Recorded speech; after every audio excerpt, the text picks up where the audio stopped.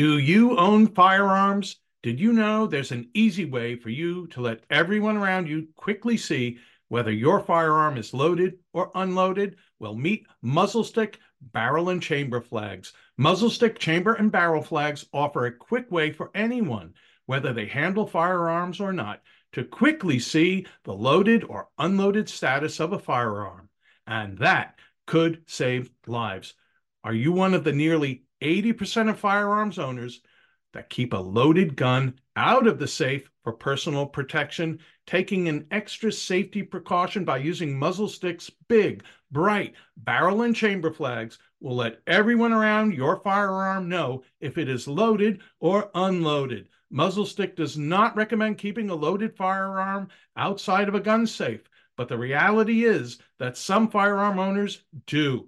Clearly marking a gun status communicates to others around that may or may not have firearm handling experience that it is something that they would not want to handle. Muzzle stick is not intended to replace the rules of firearm safety. However, their chamber and barrel flags give firearms rapid and clear identification, which could result in saved lives. It's time for you to do everything you can to be a safe and responsible firearms owners. Head over to muzzlestick.com. That's MUZLSTIK.com today to place your order. After all, we all only have but one life. Welcome to the Victor Davis Hanson Show. Victor is the Martin and Neely Anderson Senior Fellow in Military History and Classics at the Hoover Institution and the Wayne and Marcia Buskey Distinguished Fellow in History at Hillsdale College. He is an author, scholar, cultural, and political critic. He writes for American Greatness, and he also writes for his own website, The Blade of Perseus. And you can join that website at a $5 a month subscription or a $50 a year subscription. So please come join us. Today's show, we have a special guest, Mark Moyar. He has written many books, but among which are The Triumph Forsaken, the Vietnam War from 1954 to 1965, published in 2006, and his most recent book, The Triumph Regained, the Vietnam War 1965 to 1968. He has a PhD from Cambridge University and has taught at Cambridge, Ohio State University, Texas A&M, and was on the faculty at the Marine Corps University at Quantico as the Adamson Chair of Insurgency and Terrorism. He is most currently working at Hillsdale College as the William P. Harris Chair of Military History. So we would like to welcome Mark Moyar, and let's take a moment for some important messages, and we'll be right back.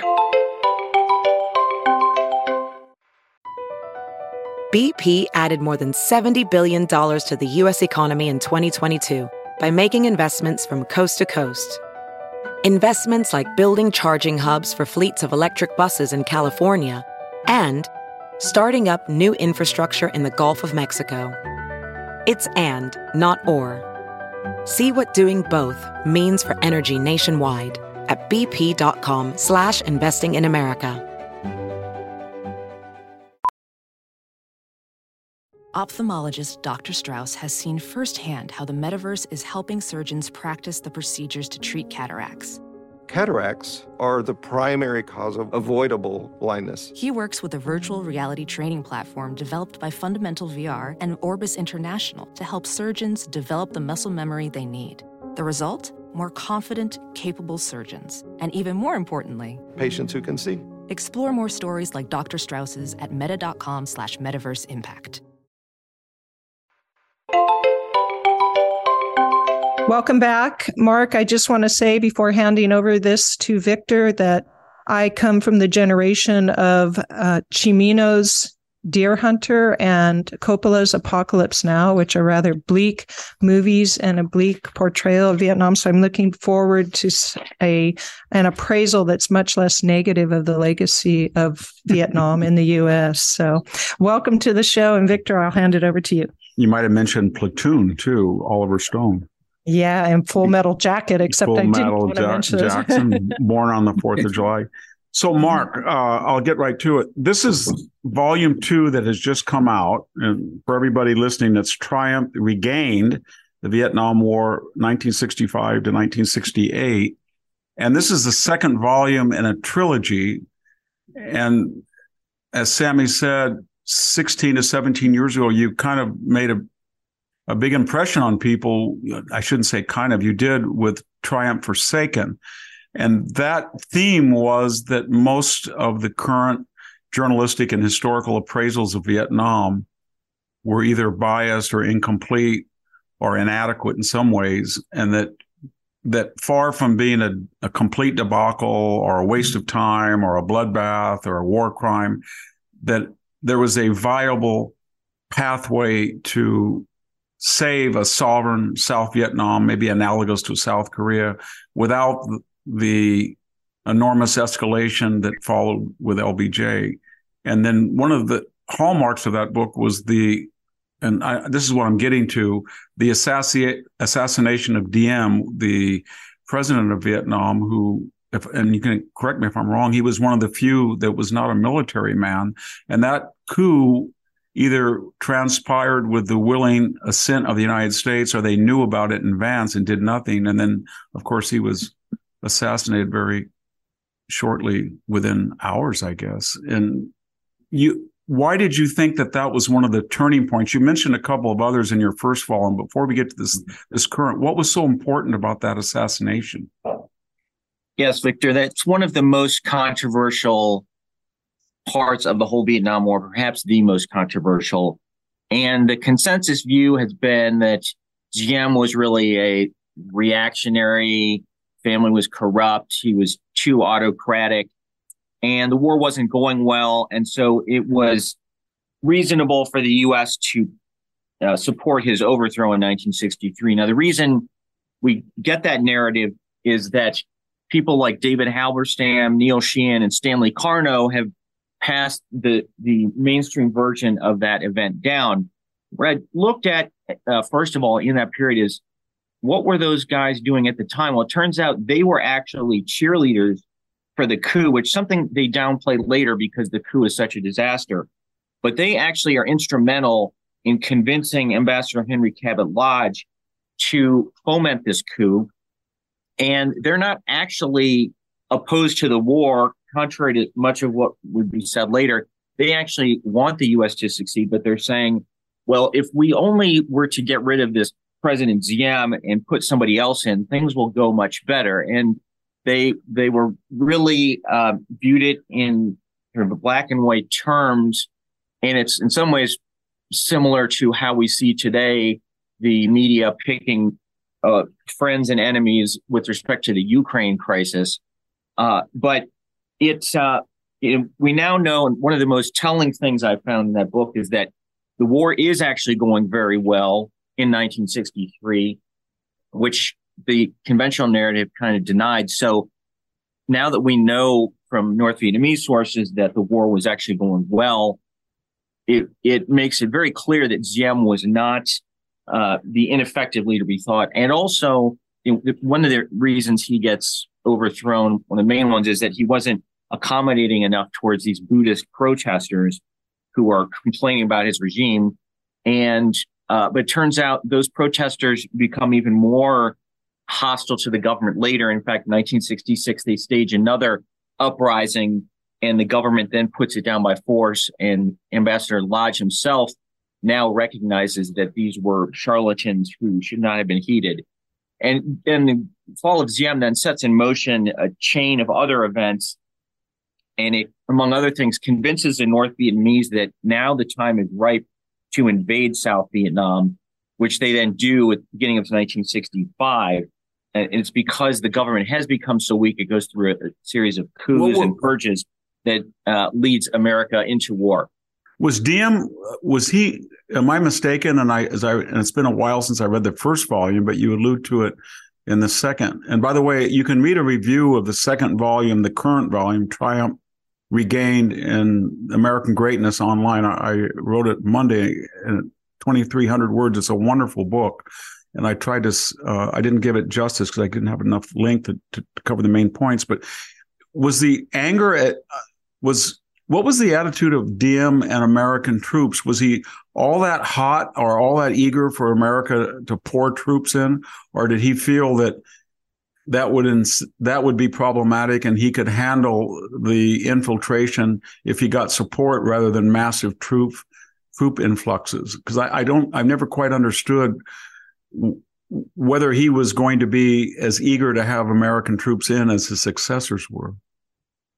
Yeah, so that's a great question, and thank you, by the way, for that review, which was terrific and did hit great points. But Ziem does not really spend a lot of time thinking about this, because you got to remember, in time during his lifetime, except in 1961 for a brief period, there's no serious threat to the government, and no one's really talking about committing U.S. ground troops because the North is mainly fighting a guerrilla war, and guerrillas are not usually capable of taking over entire countries. And so this is one of the reasons why his death is so problematic, because up until this time, the North Vietnamese, they've been afraid of massive U.S. intervention, and they don't want to launch a full-blown invasion like the Korean War. But Diem and the chaos that follows him, together with Lyndon Johnson's 1964 rhetoric about how he's not going to send American boys to Vietnam, will then incite the North Vietnamese to launch this invasion. And so it's not till 1965 that you have the huge conventional battle that South Vietnamese do okay in some of them, but they get ground down. And it's at that point that it's basically either U.S. has to commit troops or watch South fall. When JFK is killed on November 22nd of 1963, was the American troop level, quote unquote, advisors and naval or aerial support about 10,000, or had it reached that level or gone beyond? Yeah, when Kennedy takes office, it's under 1,000. And then he actually, by the time of his death, it's up to 16,000. And he was very interested. And there's a lot of mythology about how Kennedy would have pulled out of Vietnam. I think that's completely false. He was as committed to the Cold War, if not more so, than Lyndon Johnson. And but at the time, these are just support troops and advisors, and they help with air power, other sophisticated equipment. But there's not at that point really a need for U.S. combat troops. If we move now to the current volume, which is 1965 to 68, and this is the period of escalation where the war becomes LBJ's war. And remember, everybody, that he's trying to do this massive multi-trillion dollar, in today's dollars, Great Society program. And he's reluctant to jeopardize that by having a full-scale war. But one of the ironies that was in your book, Mark, was I had not realized. The chief advisors that he inherits, I guess the Bundy brothers, him lodged for a while in Saigon. Averell Harriman's always floating around somewhere. Mm-hmm. And then he has Robert McNamara. And then he gets Walt Rostow and Dean Rusk. What I'm getting at is all of these people are giving him a consensus to escalate, to save South Vietnam in the way that we saved Korea. But there's going to be a break or a divergence between them, aren't there? They're going to be what I found so ironic is that once LBJ accedes to their request and he pours this enormous number of troops and gets up to 530,000, as everybody remembers or has read about, the people who were demanding that escalation, they break off, and the old Kennedy best and brightest then sort of turn on him and want him to de-escalate or get out or have a bombing halt. And then yet there's this group of, is it Dean Rusk and Walt Rostow and maybe even Maxwell Taylor? Were they Kennedy holdovers or were they Johnson men? Well, Rostow comes in under Johnson, although he was also friendly with the Kennedys. But Rostow and Taylor will diverge from the others, especially in 1968. But you have initially McNamara being the dominant voice in 1965. And right away, you have the Joint Chiefs of Staff arguing vociferously against what McNamara is doing, because McNamara has bought into these academic notions of conflict management, and he wants to use this policy of gradual escalation of the bombing of North Vietnam, whereas the generals are saying, no, we've got to hit them really hard. And so then there's all these debates over, is the bombing really having a military effect, as the generals say, or is it simply a symbolic act, which is what McNamara claims? And now that we know more from the North Vietnamese side, we can see that its gradual escalation was really disastrous, because it prevented us from inflicting damage we could have inflicted, and it also gave the North Vietnamese time to build up their air defenses. Yeah, I'd like to, for our audience, I think some of you that are well acquainted with Vietnam know that there are these canards, or these truisms that we've been told that are iconic of the war. And Mark's book really questions them. And if it's okay, Mark, I'd like to go through them. The first is this idea that we all thought that under Nixon, when we had some laser-guided munitions and we had linebacker 1 and 2, that it was very effective. And it basically won the war. And I think you're going to deal with that in third volume. But the earlier Rolling Thunder were area bombing. They were sloppy. We got all these planes shot down. They had no effect. That's not quite true, is it?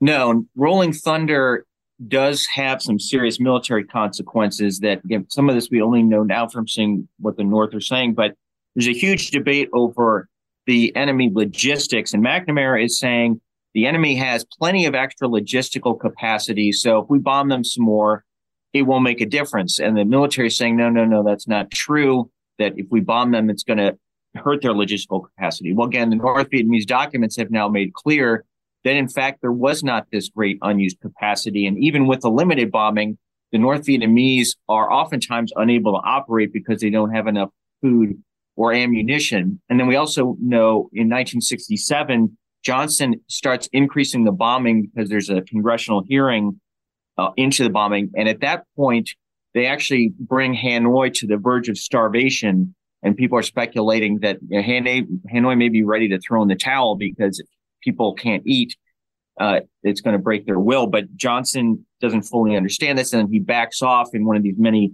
bombing pauses that are supposed to encourage the enemy to negotiate, which is another big fallacy, that if we only stop hurting the enemy, then we'll negotiate, when the truth is exactly the opposite. Let's go to another really, I think, important revisionist point. I know when I was in high school, everybody, you would turn on the news and it was William Westmoreland, and he was Westmoreland, who had a distinguished record prior to Vietnam.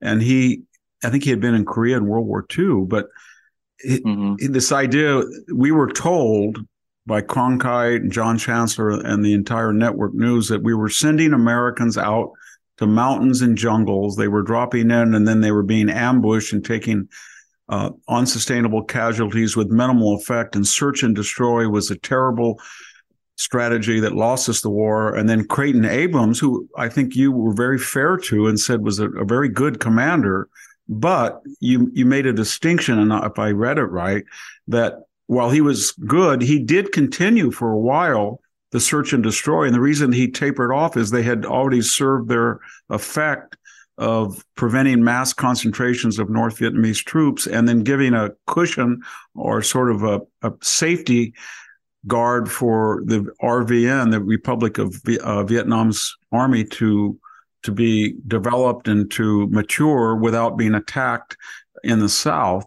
And so that books that I know that you had a lot of respect for, you do, and I do too, Louis Sorley's A Better War, they may not have been as fair as you were to Westmoreland. Is that accurate? Yes, I am more positive than Westmoreland on Westmoreland. Most people have been, and he's been attacked from a number of directions. And but in what I do, and partly why I've spent so much time and broken this up into 3 volumes, is you really need to dig into the particularities of the situation and look at especially what's going on in the war, because people oftentimes think this was sort of a static conflict guerrilla war from beginning to end, but in fact, there are some periods where the enemy is much more active in terms of conventional fighting. And we do see that, and Westmoreland argued, I think correctly, that when the enemy has battalions or regiments running around, you don't want to wait for them to come attack you because they will attack your cities. And then your only option at that point is to use massive firepower in the cities, and the cities get destroyed. And we actually see this in the Tet Offensive, where the North Vietnamese are allowed to bring large numbers of troops to the city of Hue.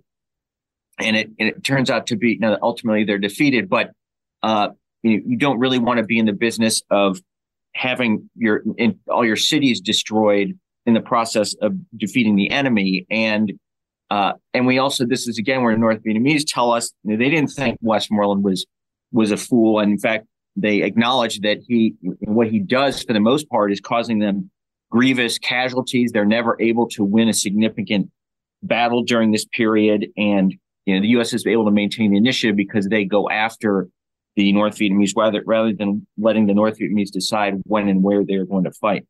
Let's go to a third one that I think is equally controversial.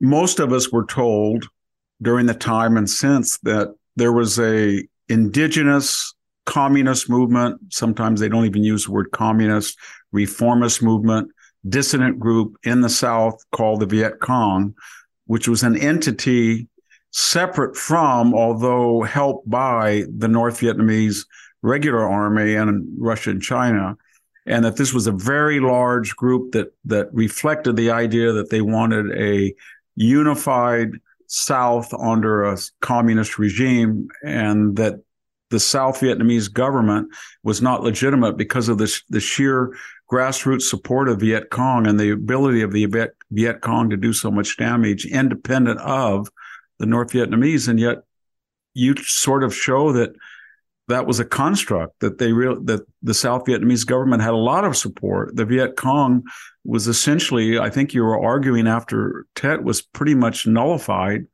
and it was never separate from or autonomous from the North Vietnamese. Is that right? Yes, the communists deliberately tried to depict the Viet Cong as a grassroots indigenous movement that was more nationalist than communist. And this is something communists do in a lot of other places. And now the Vietnamese people themselves, they mostly see through this as a charade because they've been around the communists for a while. But there are many in the West who buy this propaganda that the communists in the South are independent and they're homegrown. From the very beginning, they are led by cadres who have been trained in the North. Some who went south and then came back, went from the South, came to the North and then went back. But and they're very clear in their histories, they don't make any attempt to hide this. And we have documents from them explicitly talking about how they need to deceive people into thinking they're a homegrown movement. And another fascinating thing I realized, people often talk about, well, this was the first Viet Cong regiment or the second NVA regiment, as if they're two entities. But in the North Vietnamese histories, they don't even make that distinction because they know it's a fiction. It's just, this is the first regiment, the second regiment, et cetera. And so it's just impossible at this point to try to argue in any sense that that there was an independent movement in the South. We're going to take a quick break for hear some messages. We're talking with Mark Moyar, a professor of military history at Hillsdale College, and he's the author of Volume 2, Triumph Regain, in his trilogy of the history of the Vietnam War, and we'll be right back.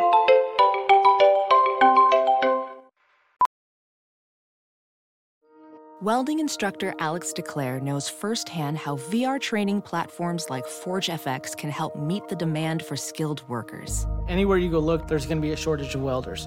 VR training can help welding students learn the skills they need to begin and advance in their career. The beauty of virtual reality is it simulates that exact muscle memory that they need. Explore more stories like Alex's at meta.com/metaverseimpact. As you write your life story, you're far from finished. Are you looking to close the book on your job? Maybe turn a page in your career? Be continued at the Georgetown University School of Continuing Studies. Our professional master's degrees and certificates are designed to meet you where you are and take you where you want to go. At Georgetown SCS, the learning never stops, and neither do you. Write your next chapter. Be continued at scs.georgetown.edu/podcast. Back with Mark Moyar, and we're talking about true, quote unquote, truths about the Vietnam War that he shows were not true at all. Another one, Mark, is that we have this idea that there were a few advisors and that this was a proxy war from in the Cold War between Russia, China versus the U.S., but we were the ones that were really driving it with this huge 500,000 person force in Vietnam, and they were advising or helping. But from the research you did, there were 100,000 Chinese construction workers or support troops inside North Vietnam, and then there were, and I guess you're going to get to this in the third volume even in more depth, but there were Russians in almost every aspect of the defense of Haiphong and Hanoi. And so it was more than just a third-party proxy war. It was really Russia and China with sizable contingents.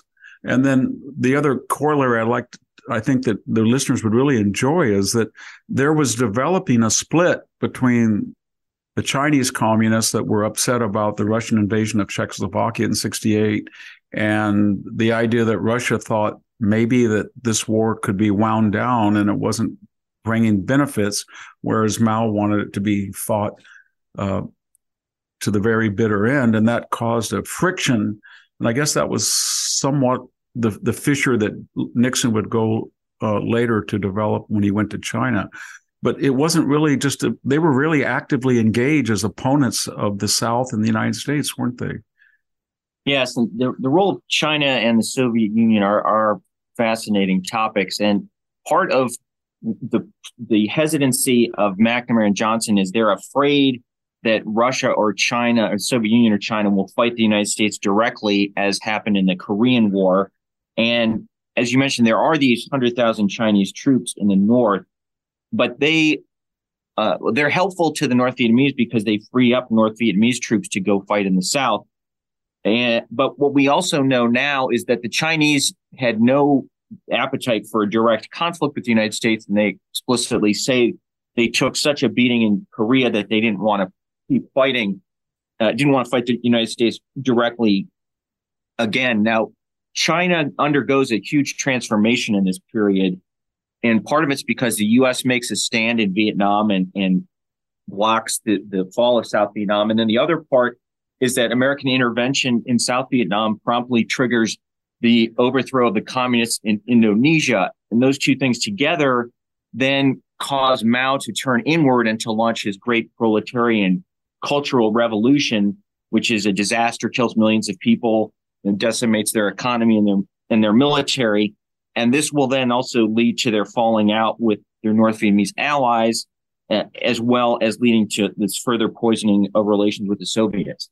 One of the things that was really fascinating is, and I think I used the word Hamlet, a Hamlet-like character of Johnson. So I think he thinks he's going to be a Truman who took over as he did from a president who died in office and then had a huge reelection. But as he was looking at his second full term, in Truman's, it would be his first full term, and Johnson has finished his first term.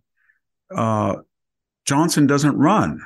And in that process, he announces the bombing halt, and he's being pressured by his Kennedy people. I think Kissinger said once, the people who got Johnson in turned out to be the real peaceniks, but McNamara, and then we have Averell Harriman, we have Cyrus Vance and the Bundys. And so they're negotiating in Paris, and your research has shown that the North Vietnamese are willing to do this because they need a reprieve to recover from the devastation, both of Tet, which was disastrous for them, and the bombing. But we also have this campaign going on where all of a sudden Eugene McCarthy and then Robert Kennedy and the whole Democratic Party has moved left, and Johnson is sort of self-critical, feeling sorry for himself, gyrating from one position with Rostow and Russ back the other way to give in to McNamara. And then he almost feels like, how can this be possible that my own vice president has to subtly but more insidiously criticize me during this election year for what I'm doing in Vietnam, even though the generals and even though my intelligence says it's working. And the final irony is that Dick Nixon, of all people, might be more pliable or more ready to follow the policies that I finally hit upon that are working. Can you sort all that out, what was going on in 68 politically? Yes. Well, it's worth looking to the evolution of Lyndon Johnson, because he is in the first years, 64 through into 67, he's really under the spell of Robert McNamara and mostly doing what McNamara is telling him.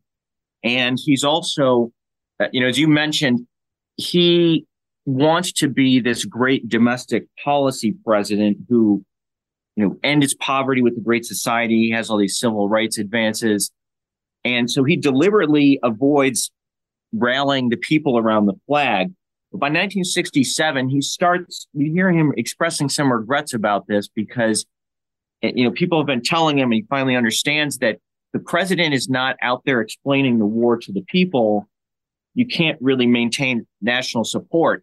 So he becomes a little bit more open to cheerleading, although he tends to have others still do it. And then there is the question of escalation. So by 67, Johnson's starting to realize that what McNamara is saying, such as the bombing doesn't have any military advantage, that is false. And so he starts to push McNamara out the door, and he'll be gone. And then he brings in Clark Clifford, who he thinks is going to be more of a hawk, but it turns out Clifford is about as bad as McNamara.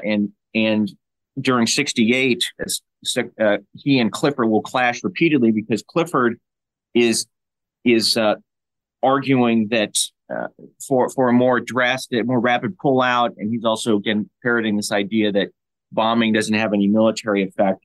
And Johnson, to his credit, stands up to Clifford, and he has the backing of his ambassador Ellsworth Bunker in South Vietnam, who's a formidable ally. You've got Rostow, Creighton Abrams, and others who are pushing back.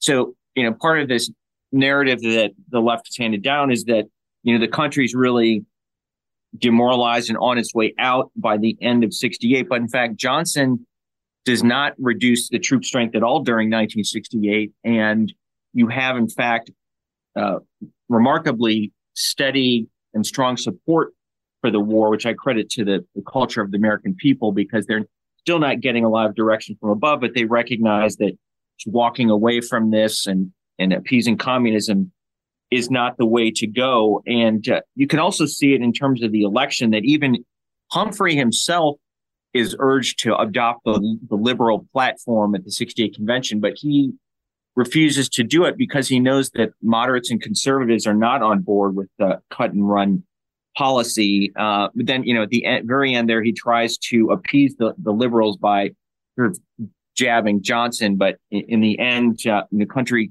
ends up electing Richard Nixon, who, of course, has a reputation as a hardline anti-communist, which is another good indicator of the mood of the American people.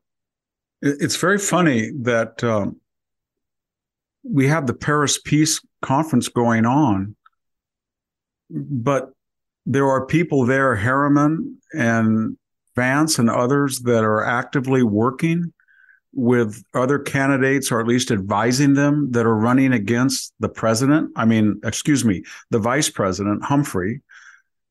And they're antithetical to the administration's policy, which is supposed to be represented by our own peace people. Is that unfair to them, or were there the American contingent, at least some of them in Paris, actively or subtly or insidiously sabotaging the position of the Johnson administration they were chosen and appointed to advance? Yeah, I mean, Johnson is, one point's apoplectic because you have Averill Harriman, the chief negotiator, is leaking to the press and putting out information to support Humphrey in the campaign and to undercut Nixon. And Nixon's position is actually closer to Johnson. And Johnson talks about maybe firing Harriman, bringing him home. And it is really remarkable the extent to which Harriman and George Ball and others will go to try to undermine their position. And they take this, again, repeatedly have this view that we need to be more accommodating to the communists and everything will turn out just fine, which, of course, we know from subsequent events that these are not people to be trusted. We're going to take a short break. We're talking with Mark Moyar, the author of the just released Triumph Regain, Volume 2, and his 3-volume projected history of the Vietnam War. And we'll be right back. There's something magical about unboxing. When you unbox BritBox, you uncover a world of British entertainment. Stream the UK's most brilliant series, including new and upcoming seasons of Shetland, Father Brown and Death in Paradise. Plus new originals like Payback, Irving Welsh's Crime and Archie, the story of Hollywood's greatest leading man, Cary Grant. Unbox BritBox and escape to the best of British TV. Stream with a free trial at BritBox.com. I normally find bras to be so uncomfortable and constricting, but Skims has changed that. You know I love Skims underwear, so I finally tried their bras, and Skims has delivered again. Skims bras are worth the hype for the amazing shape and support they give, but what I wasn't expecting was how comfortable they are too. I've tried so many bras in the past, and the main issue that I have is that they weren't supportive enough, to the point where they felt slouchy. I love my Skims wireless form bra because it's so comfortable and supportive. The older I get, the more I care about actually being comfortable in what I wear every day. And with my wireless form bra, I no longer have to sacrifice my comfort for the support I need. Shop Skims bras at skims.com, now available in 62 sizes, 30A to 46H. Plus, get free shipping on all orders over $75. If you haven't yet, be sure to let them know we sent you. After you place your order, select Podcast in the survey, and select our show in the drop-down menu that follows. We're back again with Mark Moyar and his new book, Triumph Regained. Mark, one of the things that I thought was fascinating is that we're getting on campus, at least until he dies, this idea that Ho Chi Minh is Uncle Ho, that they are a softer form of communism. They're not quite like the Soviets. And there's people within the Johnson administration that actually have floated the idea, and I remember it as a high school student, of a coalition government where peace can be obtained if you force these right-wing South Vietnamese elected leaders to allow communist people to roll. But that's not true. I mean, he was a pretty hardcore Stalinist operative, wasn't he? Ho Chi Minh the entire time. The whole agenda was to destroy the South and make it what it is today, a communist country, right? Yes, that's right. And at the time, a lot of sensible people pointed out that communist coalition governments had been tried in places like Czechoslovakia and Poland and quickly been subverted by the communists. And there's no reason to believe things would have been any different. But it is remarkable to see some of the things that people were willing to believe by the late 60s. And I attribute much of this to the fact that there's this sudden surge in anti-war activity on campus.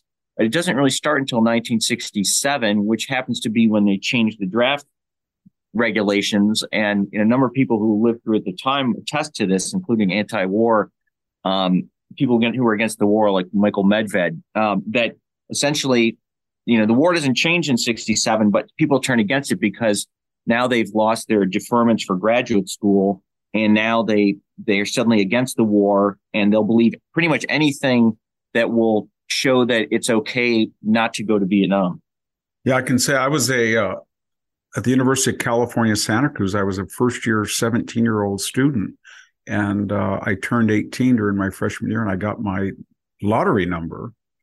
And it was amazing. As soon as the draft was over and the lottery, I mean, there were still demonstrations, but it just sputtered. And it was in reverse. It showed you that much of the anti-war movement was based on the self-interest of a particular cadre, about which I think you make, and I think it's very fascinating, and I think our readers will really enjoy this, our listeners, that while you're talking about this history works on a number of levels, everybody, when you look at it. It's a battle history of major battle and even some of the more minor but interesting battles throughout the Vietnam period in question, 65 to 68. And then there's another ongoing simultaneous narrative about the diplomacy behind it. And then there's a third about the media and the anti-war movement and the reaction at home. And while we think there was this huge anti-war movement that could put out, 250,000 people later under Nixon, that even the Chicago violence, the American people they didn't think the whole world was watching. They were appalled by it. And it's very valuable, I think, everybody listening, because it has resonance with the Iraq and Afghanistan war and public support. And I guess what you showed, Mark, was that the American people, if they feel there's an objective and it represents the values of their country, but more importantly, it's necessary for their own security, they're willing to stick with it as long as they feel their leadership wants to win. But they really didn't turn on the war until they felt that we didn't have a leadership that wanted to win. Isn't that more likely than they were repelled by the violence? Yeah, I think that's absolutely correct. And as I say, even at the end of 68, support levels are about where they'd been in 1965. There's this mythology that support has been going down, and everybody's lost confidence, and everyone's bleakly thinking about it. But and the war, I think, could have actually been permanently sustained, as South Vietnam could have been sustained had we kept up our support after 1972, when there was big Easter offensive that the South Vietnamese fight off very, very ably. And I think it's also worth mentioning, if you look at the Korean War actually and fundamentally is not a whole lot different from Vietnam. You've got a country attacking its neighbor to the south. And, South Koreans had all the faults of the South Vietnamese. They failed miserably militarily at the beginning, but then got their act together. They're autocratic. There's corruption. And so, again, the fact that we don't have this same perception of Korea as we do of Vietnam is, I think, more indicative of people's personal or political agendas rather than the reality of the situation. Yeah, it's funny how South Korea that model was looming behind all of the discussions of Vietnam. And we know now from some of the archives that have been released that one of the reasons that North Vietnam or China was not bolder than they otherwise would have been early, and especially China didn't intervene, is that we know that the B-29 raids and the artillery under Matthew Ridgway, we may have killed or wounded a million North Koreans, but a million included in that number in just a year were communist PLA members from communist China. So in their way of thinking, we don't want to get into a war where they unleash artillery and napalm like they did against Korea, because the Chinese were thinking that they had still been traumatized by it. I know that, and that brings up this last question I want to ask about this volume. Then I want to end on some questions, maybe give us a peek of what you're doing for the third volume. But so when the Americans were bombing under Rolling Thunder, and they were bombing the North, and then they were doing this search and destroy missions. And you end the book in 68, and there's 35,000 dead, I think, by then. Where are those Americans dying? Are they dying when they're lifting people and inserting them in these ambushes that are prepared, or these massing of concentrations, or around Khe Sanh? And what could we have done at that late date? You really outlined what we could have done earlier, but what could we have done, say, in 67 and 68 not to have lost at that cumulative point 35,000 dead, because Nixon, of course, is going to lose another 22 or 3 up until 73 or 4. But what would have, was there any way we could have fought those massive forces that were so well supplied and not suffered the level of dead that we did? Yes, and to answer the first part of your question, American casualties are taking place all over the country, except for in the Mekong Delta, which for the most part there's not Americans there. But there's no significant defeat, so it's just Americans keep fighting. But as the North Vietnamese keep throwing troops at them, there's going to be American losses, and so the Joint Chiefs of Staff early on recognized this and said, the way we're fighting this, North Vietnamese can just keep sending down huge numbers of people, and no matter how many we kill, they can send some more, and we could just end up in a situation where they have a dictatorship that doesn't care how many people get killed, and we have a democracy where at some point we question the validity or the value of ongoing casualties. So the Joint Chiefs had several things they were pushing to try to get us out of this situation. One was intensifying the bombing of the North. The other one they pushed really hard is to insert American troops into Laos to block the Ho Chi Minh Trail, which is the north-south infiltration route that is used to send troops and material from north to south. And McNamara and Johnson consistently turned this down, and also Ambassador William Sullivan, who's in Laos, who's also the same guy that later gets us into trouble in Iran in 1979. But they claim this isn't going to be that helpful militarily, and it's going to upset our Laotian friends. And this again, we see from the North Vietnamese side, and in fact, this would have been a deadly strategic blow to the North Vietnamese, because even though we did some bombing, they could always get supplies through. So what you would have had a much shorter front.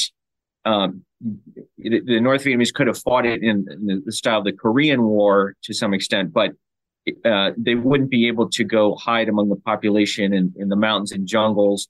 And I think there's a good chance they would have eventually kind of given up, because in that sort of situation, it would have been even easier. The U.S. was inhibited in the use of its firepower within South Vietnam because they didn't want to harm civilians. Whereas if you were fighting along this narrower front in South Vietnam and Laos, you could have just used massive firepower and inflicted crippling casualties on the North Vietnamese.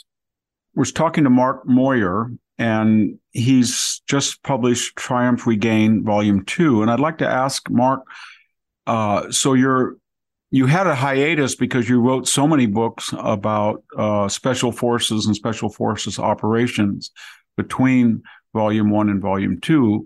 Are you going to continue to write other books, or are you going to go right into Volume 3? And is it going to be, I suppose it'll be 69 to 75 under mostly the Nixon and Ford administrations?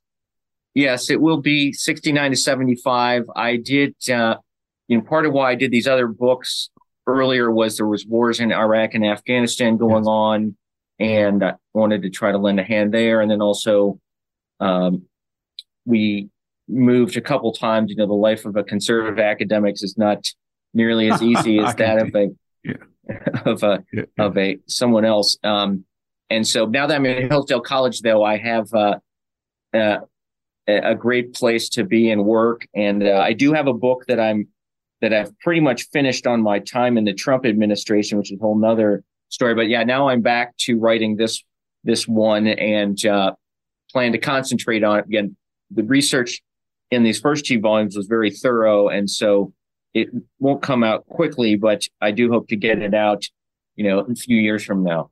One of the things that's really interesting, and I haven't spoken about it, and I wanted to talk, I didn't have enough room in the review, but you had an associate or a friend that was able to help access for you, I guess, through direct translation of North Vietnamese documents and archives, which really enriches the book. And that's what makes, I think, the listener should buy it, because we have this narrative of what we think is going on, and we get depressed. But my gosh, when you read these translated documents and see just how close to defeat the North Vietnamese thought they were. It's quite alarming, quite tragic. But why don't you talk a little bit about your access and use of North Vietnamese documents? Yeah, so the North Vietnamese, Vietnam is still a police state. They don't just let foreign researchers in their archives, but they have published a fair amount of material, including documents, memoirs, and so we know a lot more than we used to know. And I cited a lot of this material also it was just trying to come out in Triumph Forsaken. And then, some people criticized me at the time because this translator, Merle Pribino, he had given, I was the first person who got to see a lot of this stuff. And so thereafter, he willingly translated and shared his translations with anybody who wanted them.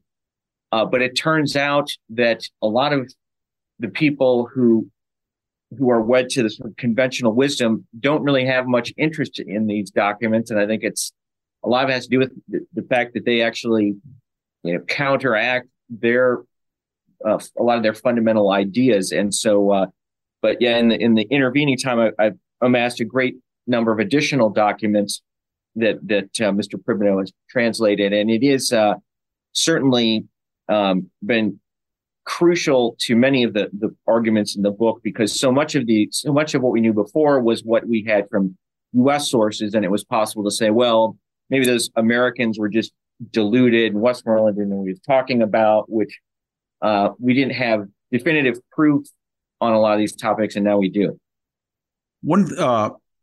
And I think everybody should know that if you're a historian in the American university system and you are overtly or unapologetically conservative, as I can attest, it's very hard to get grants. It's very hard to work with colleagues. The university itself it looks askance at you. Of course, Hillsdale is a wonderful place, so it's kind of an oasis. But what I'm getting at, Mark, is Cambridge University comes and they publish your first volume. It makes a big hit. Everybody's talking about it. There's even a volume dedicated to people who support and criticize it, who write a whole book on your book. And I think you replied to some of the arguments. So now this comes out. What happened? Why I have to offer a disclosure. I'm the chairman of the board of Encounter Books via the Bradley Foundation, which I'm a board member. But how did Roger Kimball and you get together, and what happened to Cambridge? Or I'm trying to search for words. Maybe you can just clarify us, and who will publish the third volume? Yeah, so I had a great editor at Cambridge, Frank Smith, who signed me up for the first book, and they did a great job. But he has since retired, and as you, Victor, well know from all your books, having a supportive editor is critical for an author. And the editor that I was then assigned later didn't seem to be very interested, and I requested another editor, and they said they wouldn't do that. And so that was really the main reason why I decided that to part ways. They have, to give you some idea of, I think the university presses were a bit later than the rest of the academy in turning towards the far left. So one of the recent books Cambridge did on Vietnam shortly before this all happened was called Pulp Vietnam, War and Gender in Cold War Men's Adventure Magazines. And so that, I think, gives you an idea of, where the interests of these publishers live today. Also, you might find this amusing too. There's an endorsement of this book from Ken Burns and Lynn Novick, who, as you know, ran this big documentary series that basically parlayed the traditional anti-war view of things. And their comment is this. On this Pulp Vietnam is, quote, "This brilliantly analyzed history dismantles masculine archetypes portrayed by media during the Vietnam War. The author explores the way fantasy images of war have been perpetuated throughout history and have given young men unrealistic war views on masculinity. So that's again Ken Burns and what they think. So yeah, it's so Encounter's been wonderful. They were I immediately thought of them when I was trying to find a new home, and I plan to publish with them. And it's a bit like Hillsdale in that there shouldn't be a need for all these alternate refuges necessarily, but it's to the point that the exclusionary tactics are so pervasive that we need these new places. And I was actually just at Harvard, which is where I went for undergraduate, speaking to the students there. And there's a recent poll that found that only 1% of their faculty identified themselves as conservative. And I'm guessing those people were not in history or English or government. They were probably in the hard sciences or something. But it's truly appalling what's happened to our higher educational system. And I had the opportunity to speak with some conservative students there, and they it's hard for them to have role models. And Harvey Mansfield, who was sort of the conservative role model when I was there, still is stuck around, but he's about to retire, and there are no you don't even have token conservatives at these places anymore. It's no, I know it.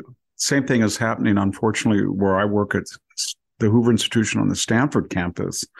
And one of the things that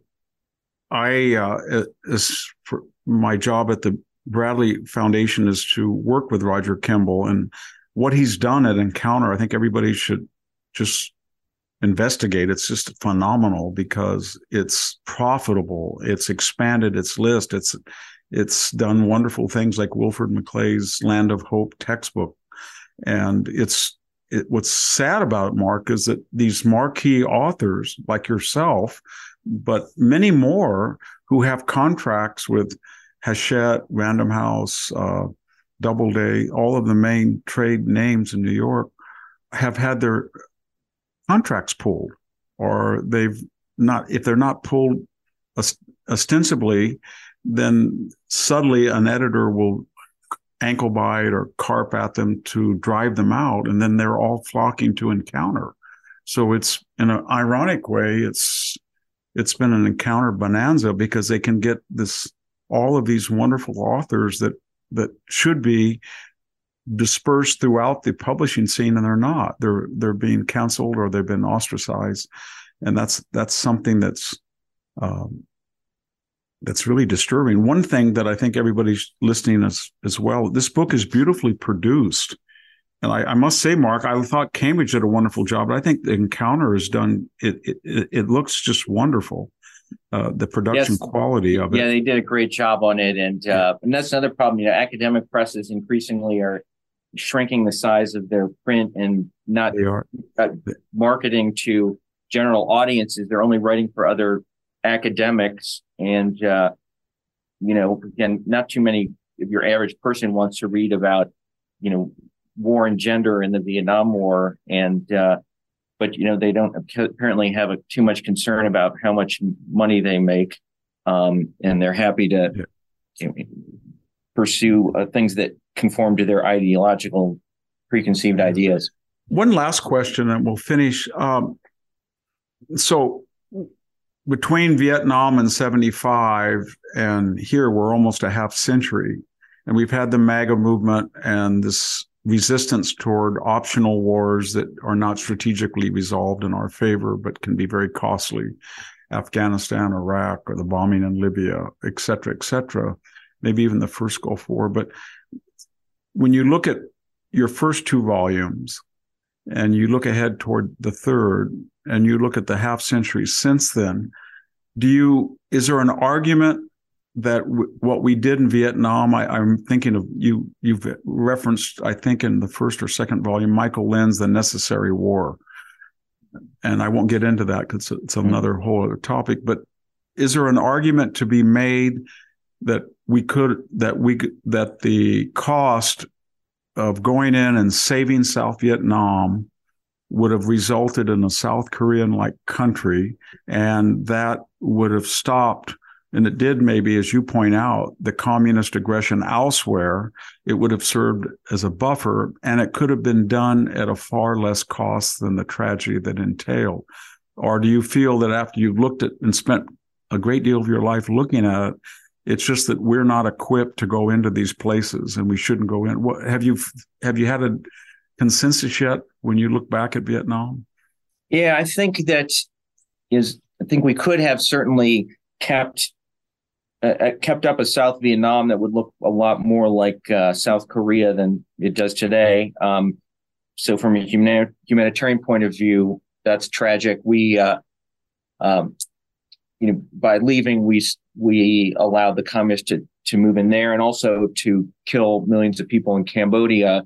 But in the bigger picture, we did actually save most of Southeast Asia, which was our objective. And that in itself, I think, was worthy of great sacrifice. But, there were, as I said, strategic opportunities missed that could have kept the war to a much lower cost. Well, thank you, Mark. It's been a very interesting hour. And I urge all of our listeners to buy Triumph Regained. It's available at the Encounter website, and you can buy it at Amazon and bookstores. And Mark's going to be doing a lot of publicity in the next 2 or 3 weeks. So let's hope that the word gets out, because this is a wonderful reappraisal. It comes at a very important time, as Mark alluded to at the beginning, because some of the questions that he deals with and analyzes, I think, are relevant today in Ukraine. And Mark, thanks for joining us, and I hope you'll come back for Volume 3. Thanks, Victor. Thanks so much for having me. Thanks, everybody, for listening. And this is Victor Hansen signing off.